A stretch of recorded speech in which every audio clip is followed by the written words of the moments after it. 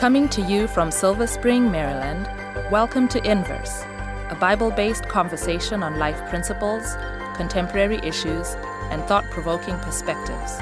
Now here's your host, Justin Kim, with Inverse. Hey everyone, welcome to Inverse. My name's Justin, and you are watching an awesome Bible study show about religious liberty, at least for this quarter, the next 13 weeks and whatnot. And we, in the studio, we have Israel. Hello. And we have Jonathan. Hi. And we have the lovely Siku. Hi. And the two of you are not as lovely, so I didn't use that adjective with you. And we have also you guys out there, and we are super excited looking at the topic of Jesus and liberty, Jesus and religious liberty, Jesus and politics. And does he talk about politics? We're going to look at the Gospels and look at vignettes in Scripture and what he actually is teaching. And I love this show because it's a Bible study show, but it's not just talking about Bible and theology for Bible's sake, but there's actually real life applications that when I go home, and even as host of this show, it impacts how I treat my wife, how I treat my children, and how I treat my goldfish that I don't have. So we need to be mindful that this isn't just theory, but this is actually real life practical stuff. So we're going to have a word of prayer, and Israel, can you pray for us? And then we'll jump to Luke chapter 5 afterwards. Let's pray. Father in heaven, thank you for this opportunity that we have to study your word. We pray that the Spirit of God that inspired it would also be the one that speaks to us, that guides our conversations, and that touches our minds to be able to see things the way you see them. Amen. It is in your name that we pray. Amen. Amen.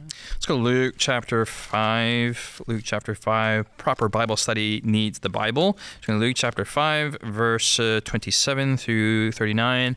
And while my friends are turning to there, we want to also encourage you to go download the Bible study guide. You can go to inversebible.org and look up Jesus and Liberty and follow along with us. We are on episode 2, lesson 2, and we're looking at political hopes dashed. Political hopes dashed. Let's read scripture in Jonathan, verse, I think it was 27 and onward, please.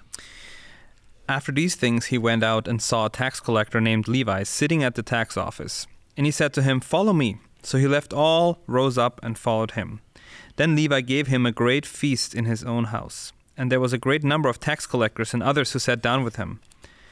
And their scribes and the Pharisees complained against his disciples, saying, "Why do you eat and drink with tax collectors and sinners?"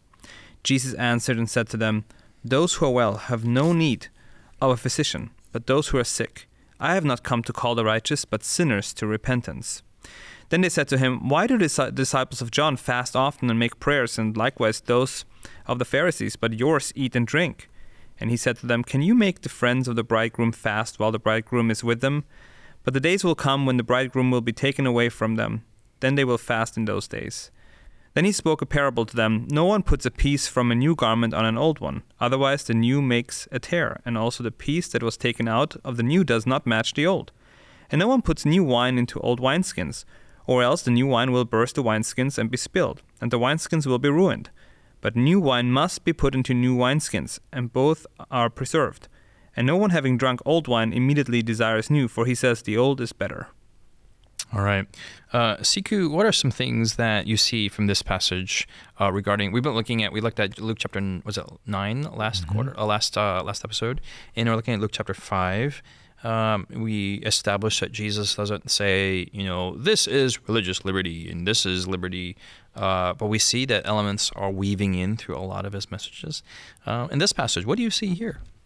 The first section that we read, where he picks Levi, who is a tax collector, to be one of his disciples. I mean, that in and of itself is striking. Given the position that the Israelites had, being under the yoke of the Romans, having a tax collector on his team was kind of a blow, to any kind of nationalism that the Israelites felt. There's no one who'd want to be oppressed, but they were under oppression. And then tax collectors kind of represented this class of Israelite who had sympathies, I guess, with the Romans because they were benefiting from the system, from the way that things were set up. And then Jesus invites that person to be on his team. So that's the first thing that struck me is this probably would have been pretty offensive to a lot of people. Yeah. Just to counterbalance that, you have in Luke chapter 6, verse 15, you have all the disciples being mentioned. In chapter 6, verse 15, you have Matthew and Thomas, James, the son of Alphaeus, and Simon called the Zealot. So you mentioned Levi, the tax collector. You brought it out. He works for the IRS. You brought that out. He works for the government. He's a government agent. He's a Republican, not in terms of the political party, but he believes in the republic, the empire. He's a servant of he's a nationalist. And then you have Simon the Zealot, who is zealot. There were assassins and they were terrorists of their day. And so you got, Al-Qaeda, terrorist group. And then you got an IRS agent, you got CIA, both on your team going to the same church. Like that's kind of, I'm stretching out. What does that reveal about Big Christ? stretch. No, it is. What does it reveal about Christ's ministry? He tears down borders and boundaries that we artificially make up as humans. He shows that all are welcome. All who desire freedom, all who desire healing are welcome. And Jesus had, as the Son of God, the ability to see that in people right away. And he saw in Levi, Matthew, he is a man. Yeah, he may have, allegiance to the Roman Empire to some degree because it benefits him. But at his heart, he's looking for healing. And in the same way, he saw that, with Simon the Zealot, who is zealous for his nationalistic ideas, but he saw that his heart wants to serve God. And the two are both welcome. And even the other disciples, it's just a mix of everything as far as education and wealth, etc. is concerned. Age. And so what we see here is the beauty of Jesus tearing down these artificial labels or these castes, whatever you want to call them, these levels of society, these levels of education and whatever degree you have. It doesn't matter because at the core we're all human beings in the need of Christ. And so what that tells us today is that you may have affiliations and things you identify yourself with that are, artificially created human systems, whatever it is, political parties, celebrities, whatever you identify with.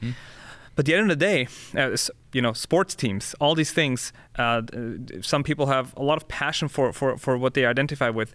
But at the end of the day, these things do not matter in the eyes of God. And when we go against each other, so to say, because you're on one team, I'm on the other, we are really not, exemplifying the love of Christ to each other.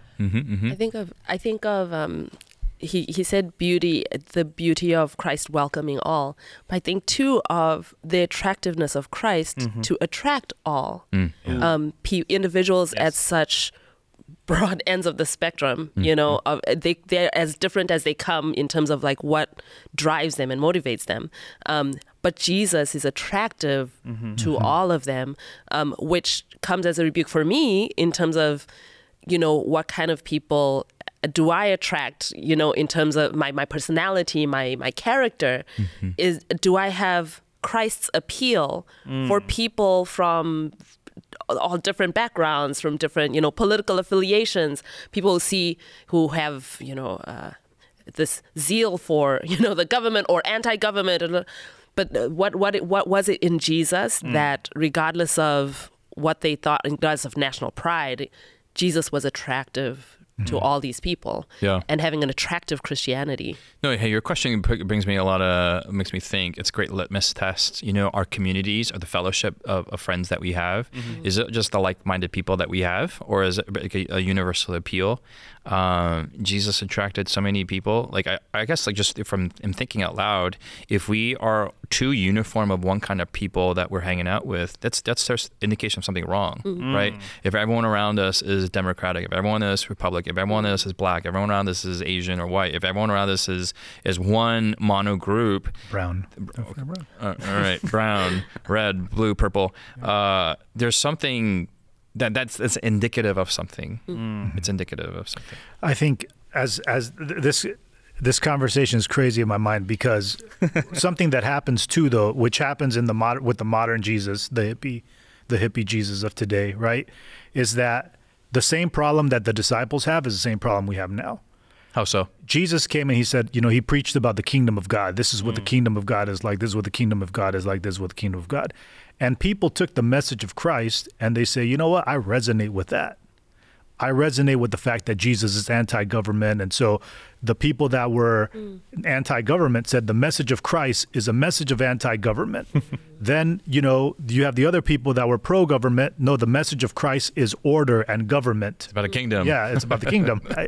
And the kingdom needs money. So, I think that the same thing happens today. We take Jesus like, Jesus eats granola. No, he doesn't. He doesn't eat granola. He eats, we compartmentalize Jesus. Or I think we impose our interest into Jesus's message. Yeah. And we've created Jesus in our own image. Yeah. Now, what I love about this passage, which is like the first time that I've seen this in as we've read it within this context, is verse 32. It says, I have not come to call the righteous, but the sinners to repentance. And so in this call to discipleship, what Jesus is doing is he is not creating a team for the sake of diversity. Yeah. He's like, you know what, I need a young person, I need an old person. I need, he's not trying to create a diverse, which is what people say today, Right. Jesus is so diverse, so inclusive, so whatever. He's not. This isn't HR calling DEI and getting into the candidate. Okay. And that's what I was going to say. Thanks for saying. Sorry. So he's not doing that, but what he is doing is he's calling a group of people who understand their sinfulness. Yes. And this is the key component to making the relationship with Christ work is as long as I understand I'm a sinner, then I find a real place at the seat of the table. And why is that critical? Because Jesus did not just call people to come and to share the gospel, but he also called those same people to come and to be changed by the gospel, And I think so many times when we think about the Bible, when we think about its teachings, when we think about the truth, we think about the fact that we have this calling, this responsibility, and what's stronger than the responsibility, moral obligation, this obligation to share this message. And if we don't, then we are being, unfaithful to Christ. When Christ is actually saying, no, the most important thing is for you to help yourself before you help others. You need to first be changed before you try to change others. Otherwise, this is exactly what happens. What happened to disciples is exactly what happens to us. If we don't change into Christ's image, then we change Christ into our image, and thereby become a greater threat to the kingdom of God. And I think it's the first time that it hit me as we're studying, Jesus came to call sinners. And if we do not first and foremost associate or identify as sinners, then we will, instead of setting the captives free, bringing freedom to people, we will put them in bondage, which is what they did. This is what. Sorry, just to piggyback on that. When in our outreach and whatever we do, when we welcome people, when we invite them, when we see them as sinners, and I don't mean this in a derogative way, like oh you sinner, but like as a fellow sinner, that's when we can welcome people from all backgrounds, and that's what Jesus was. He wasn't focusing on that. He wasn't, as he said, it wasn't for the sake of diversity. It was for the sake of salvation. And as he saw their need, it attracted anybody from any label and any background who felt that need. And that's a key component when it comes to our outreach, that we see them not for their label, but for their need of Christ. Yeah. Go ahead. I was thinking how crucial that text that Israel focused on verse 32. Yeah. That the purpose that Jesus was calling sinners was for the purpose of repentance. That puts into context the way that he interacts, right, with the tax collector. Because we see in the previous verses the fact that he was eating at a tax collector's home with a whole bunch of tax collectors. It wasn't enough he just called Levi. Levi came and brought his friends, a group of tax collectors, and it caused some drama because they're like, how can he be eating with these people? It wasn't just the fact that they were nationalists, so to speak, but it was also the lifestyle of tax collectors. They were known to be, unscrupulous, to be deceptive, to take more than they were supposed to be taking when they were collecting taxes. So there was beyond just the contrast between Levi and the zealot, Simon, but it was also even the lifestyle of tax collectors that they were known to have, right? But Jesus is not afraid to associate with them. And sometimes in thinking about when we associate with, if we're trying to be like Jesus and we're trying to associate with people who are quote unquote viewed as sinners, sometimes the temptation becomes, oh, we should be so loving and just accept all people and not be judgmental and like all these things.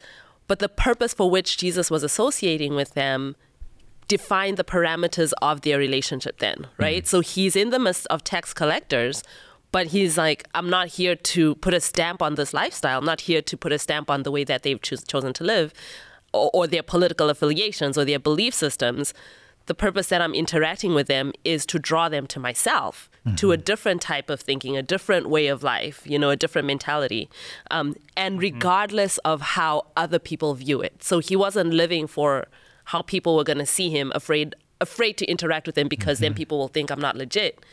But he was unashamed to interact with him because he knew what his mission was. He knew why he was there and why he was interacting with them. Yeah. That's really the core of it.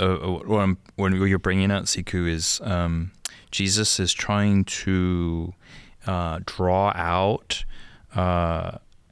their need for him in a very gentle way. I don't know if I'm trying to put my thoughts together, but it seems like with religion and politics, everyone has these self-interests. Yeah.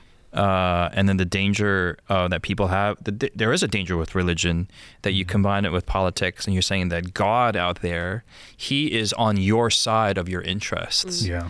I mean, that's just very, very dangerous. Yeah. That the most powerful force in the universe is in alignment with your self-interest. And let's get that going. I mean, that's the danger of politics and religion together.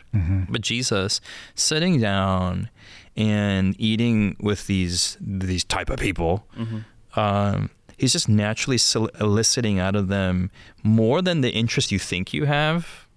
There's an interest that you don't know of that you have. Yeah. That you're a sinner. And that you need me. I'm the only one that can. Like for them to, and then it's as if they're sitting there and like they kind of feel it, they notice it, but they're not there yet. This kind of, I mean, it's. Well, I guess what I'm getting at, it's what's unspoken in this text that's very, very powerful. Yeah. That it says, "I am not come to call the righteous, but sinners to repentance." Yeah. And everyone there is thinking, like, I mean, everyone, or not everyone at that table, but everyone in religion in the world today, we're all righteous. Religion has already made us righteous. Why do we need Jesus? Yeah. No, it's powerful because what as I was thinking about this is every time we hang out in certain circles, we want to either make it known that we do not associate with them or we do associate with them. So we have these political conversations, and if I'm hanging out with a certain group of political people, I want them to know, I want the world to know, I do not associate myself with you. I'm here to give you a new way of thinking, or the opposite. I'm here to associate. We must take over the world, right? And Jesus is completely, and I think this is hard especially for Americans to understand today, that Jesus is completely removed from the politics of his time. He's not even trying to integrate politics and draw the good and the bad. He says, I have a new kingdom. My kingdom is not of this world. As a matter of fact, the first lesson to understand is that lesson, that these are two separate kingdoms. If my kingdom was of this world, people would come and fight. And because of that, because of this understanding that he has for his mission to call the sinners, not the righteous, to repentance, he's able to go to this kind of feast. And he goes to this feast not to say, look, I'm here, but I want you to know I am not a tax collector, or the opposite. I want you to know tax collectors are all welcome. I associate. I am one of you. I mean, he's not, you know what I'm saying? He's not playing any, he's not playing any politics. So this, I think the reason why Christians today are so insecure and thereby so aggressive with their politics, especially in our great country of the United States of America, is because of the fact that we lack real and genuine conversion. Like you said, we think we're righteous already. And if we're righteous, why in the world do we need Christ? Yeah. This is something that the founding fathers, and we're talking about the North American context, not only because we're living in America and because we're Americans, but I think America places religious liberty on this stage for the world to talk about, right? The founding fathers said that the separation of church and state is so important because the fact that the church needs state to enforce its teachings shows that church itself has no power. Yeah. Right. And so for church to really allow church to be church, and what he means by church is not the instituted church, but religion, and really, if we can bring it down to Christianity and Christ, for allowing Jesus to be powerful and allowing the conversion power, the state has to be put aside and allow the conversion of the heart to occur. That ultimately is more powerful than the government saying you should not murder, you shouldn't lie. It's God living in you that should ultimately produce that kind of behavior. And that's what's going on in this text, because you have different people groups here. You have the Pharisees, who had a certain understanding of what the nation of Israel should be like and how pure they should be. You had the zealot. You have all these ideas that are coming together, and almost all the disciples had this opinion that Jesus is going to start a new kingdom. He's going to utilize what's here. He's going to use force. He's going to use military. He's going to be this powerful Messiah who's going to kick out the Romans. And Jesus is, as you said, on a meta level. He's not connected to that at all. He's coming with a new kingdom, and this is profound because it shows us the depth of God's love and truth at work. So, as Jesus came and as he is exemplifying the principles of his kingdom, it is, but at the same time not utilizing the power he does have. He could enforce all these things like this. He didn't. He allows the freedom for them to grow. He invites them to the table. He allows all these groups to come in conflict with the principles of the kingdom of God, but in a good way. It's a good conflict. They're being enlightened, so to say, to learn and grow. And he allows for that space. Even after 3.5 years, they didn't fully get it. But he says, it's okay. Walk with me. You'll get it. You'll get it eventually.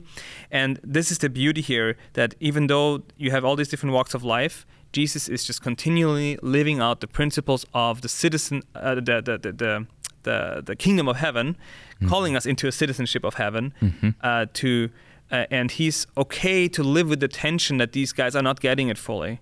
And so this, again, for us today, as we engage, as we learn, we got to be able to live with this tension and walk with Christ ourselves, because none of us can say that we are, perfectly free from all earthly ties and labels.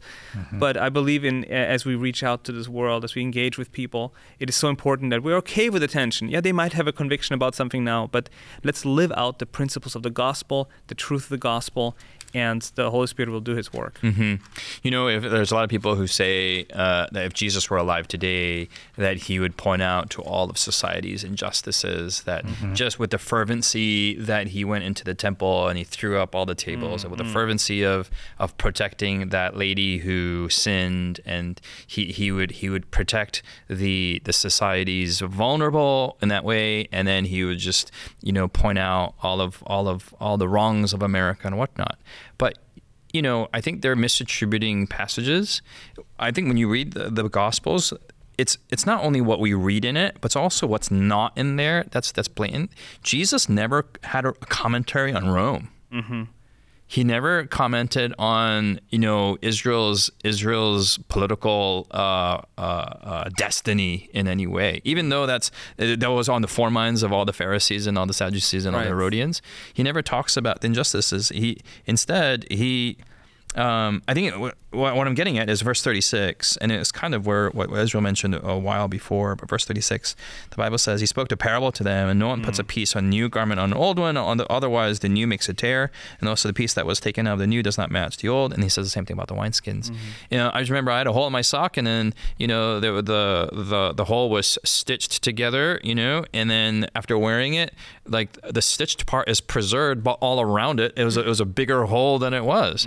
And we impose our interests, our theology, our politics on Jesus. And Jesus is saying, like, hey, you just need new wineskin. You need new garment. You need new altogether. How do you know that we're not it's easy to talk about this, but how do we know that we are not already, we have like holes and we've stitched it up and we've imposed upon Jesus? I mean, people may be listening like, hey, you guys sound great too, but what's the safeguard in all this? Mm-hmm. Because I'm saying we can also be easily Pharisees saying, oh, they were so whatever, and we are right. Are we, Jonathan? I think are we Pharisees, Jonathan? I mean, probably. I think it's important is that we have an attitude of humility, to always be willing to be convicted, and that's what Jesus is calling. Calling sinners to repentance. That can only happen when we are willing to be, convicted of our sins, and having that understanding, like, God, you need to transform me continually, my whole life. Yeah. I will never assume I have arrived. I have the security in Jesus, but I know I need transformation and healing. And having that humility, I think, is key. I think what the evidence is there a change in the life? Like if you look at, if you read the epistles of Peter, right? Peter's the one that's later on going to say, hey, submit to the governor, submit to the kings, whatever. In 2 Peter chapter 1, verses 3 and onward, 2 and onward. 2 Peter 1, 2 and 3. He's talking about these whereby are given unto us. Verse 3, it says, as a divine power has given to us all things that pertain to life and godliness through the knowledge of him who has called us by glory and virtue. And then it says, by which he has given us exceeding great and precious promises, that through these we can be partakers of the divine nature, having escaped the corruption that is in the world through lust. Right? You can see there's a transformation in Peter's life that is going from, the work that he's going to do against the governor or government towards having the character of Christ reproduced into his life. You look at the transformation that takes place in the life of John, right? Who is calling, like in the last episode, he's calling fire from heaven, and then he's going to pen the most beautiful words ever written. God so loved the world that he gave his only son, that whoever believes in him would not perish, but have everlasting life. So you see there the transformation of the word of God, or the transformation of the character through the word of God. And I think that if we think the same way today about politics that we thought 5 years ago, 10 years ago, 1 year ago, yesterday, then we are not receiving the effectual power of God to transform our nature into his divine likeness. And it has to be transformed into more and more an attitude of love. Exactly. In this discussion, what really haunts me is really Judas in all this, because he was the one that was with Jesus. But he never surrendered his political. There was like one little pebble of his politics in it, and that was what ultimately betrayed Jesus, and it still stayed there. And then what you guys are talking about is not this slow change, but it's a complete transformation. Complete transformation. Even the disciples, even until Acts chapter 1, they're like, hey, when's the new politics system coming out? Like, they still didn't get it even in Acts chapter 1. We need an Acts chapter 2 experience of the Holy Spirit coming down and totally a new paradigm shift. We need to click the refresh button and have the Holy Spirit give us just reboot a new website in us altogether, if that made sense in any way. That's my prayer as we're talking about politics, and I know that's for my brothers and my sister here. Hopefully that's yours. Stay with us with next week when we look at how do we talk to people who disagree with us, with dissenters. Stay with us next week here in Inverse.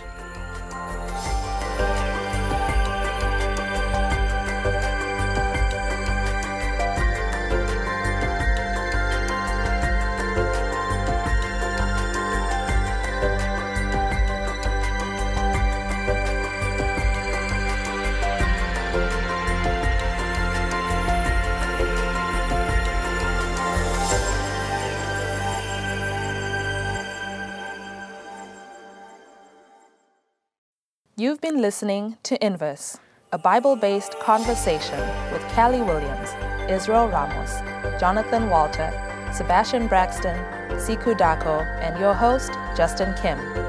Inverse is brought to you by the Hope Channel, television that changes lives.